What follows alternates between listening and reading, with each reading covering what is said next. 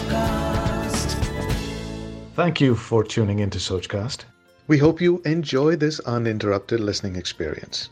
But before that, please do listen to these messages that come from those that support your favorite show. Hello, I'm Chaya Srivatsa and I welcome you to my show, Joy of Working, in which I walk you through my work life, telling you about the different kinds of jobs I did and how I got my joy out of those jobs and what was my takeaway from each job. What are the lessons I've learned? Hello, welcome to my show, Joy of Working. I'd like to begin with what Soichiro Honda said. One must be happy at work. That is the most important thing. Yeah, but how can one be happy at work? When work is a pleasure, life is a joy. When work is a duty, life is slavery. That is what some other person said. And one more person said, joy does not happen. You have to make it happen. And there is no joy in living without joy in working. I hope you are with me on this. To know how to do something well is to enjoy it. Secret of joy in work is enjoying your work. And to find joy in work is to discover the fountain of youth. Is that enough to motivate you to listen to more of what I have to share with you about joy of working? Let me begin with this mother who's trying to wake up her son. Son, get up. It's time to go to school. No, Mom, I don't want to go to school. But son, you have to go to school. No, Mom, the children don't like me. No, but you still have to go to school. Even the teachers don't like me, Mom. Listen, son, you have to go to school.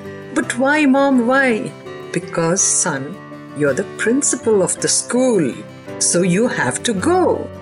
Oh.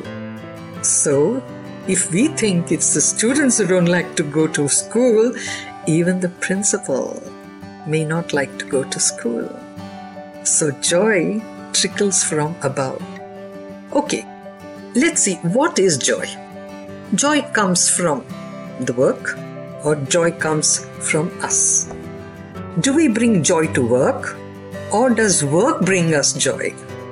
This is like, which comes first, chicken or the egg?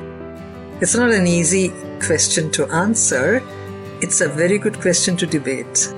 But I'm going to share with you my own personal take on all this because I have worked in a private limited company, an MNC. I have worked in a public sector. I have been in academics. I have been in advertising and sales promotion. I've been in public relations and I've been an independent journalist. Quite a checkered career, isn't it? But throughout I have learned one thing. That people come to work, yes, for different reasons. What do they come to work for? Basically, they come to work to earn money. Fair enough. That is employment, okay? Some come to work because they have certain talents and they want to use those talents. Fair enough. Some come to work because they have to come to work for economic reasons. All right, even that's good enough. Some come to work because they are bored at home. Good enough. So each one has a different reason why they come to work. But they still come to work, isn't it? But we have to understand that when we come to work, we have to come to work for one reason. And that reason is to enjoy the work. To get a job is a boon from heaven, don't you think so? And when you get it, don't you think we have to have joy at work? Okay, so how do we get this joy? Are we getting the joy from the work itself? Because quite often we may be working in jobs that we are not enjoying. So how can we get joy out of that? Well, you have two options. You either start enjoying it or you leave and look for another job. Oh, it's not as easy to get another job. Then stay back and enjoy the work. How do I enjoy the work? If I don't like it, how do I enjoy it? You can begin by liking it. Yes, you can start looking at the plus points of the job. And when you start jotting down the plus points of anything, you'll be amazed to find, yes, there are many which we have not looked at from that point of view. So it means you just change your perspectives, your attitude to your work. And when you do that, the work itself changes its own definition. Are you getting what I'm saying? I'm not trying to preach.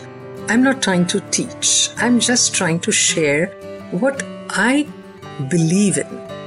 And I believe in this because I have tested and tried this formula and it has worked for me.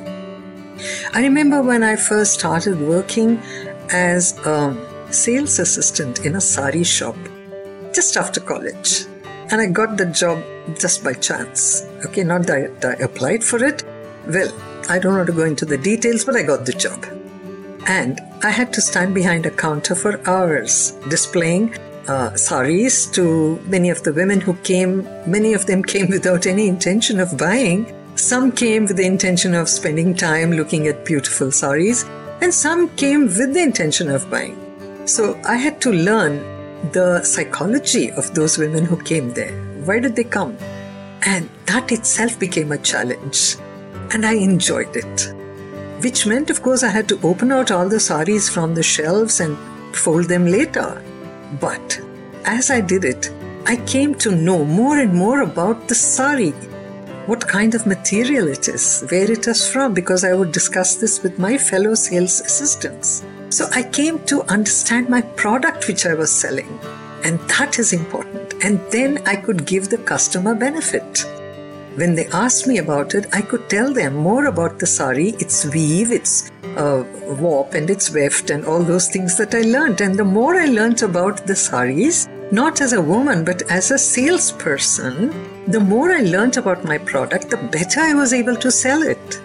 Because there was some kind of credibility in my trying to, make the buyer buy it, because it's a challenge to make anybody open their purse and buy something. And if you can persuade them to do it, that means you've won. So my first job I learned as a sales assistant was persuasive communication. And that could happen only because I understood my product. And I went out of my way to understand my product. I started loving my product. And then that translated into better salesmanship. And I think that was the basis of my success in anything I did thereafter in life.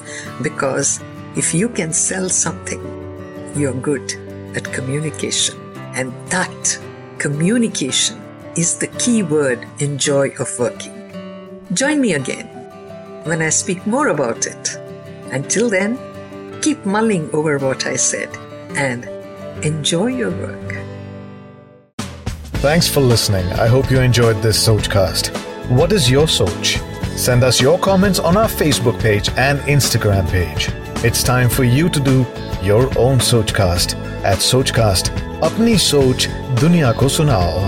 Sochcast.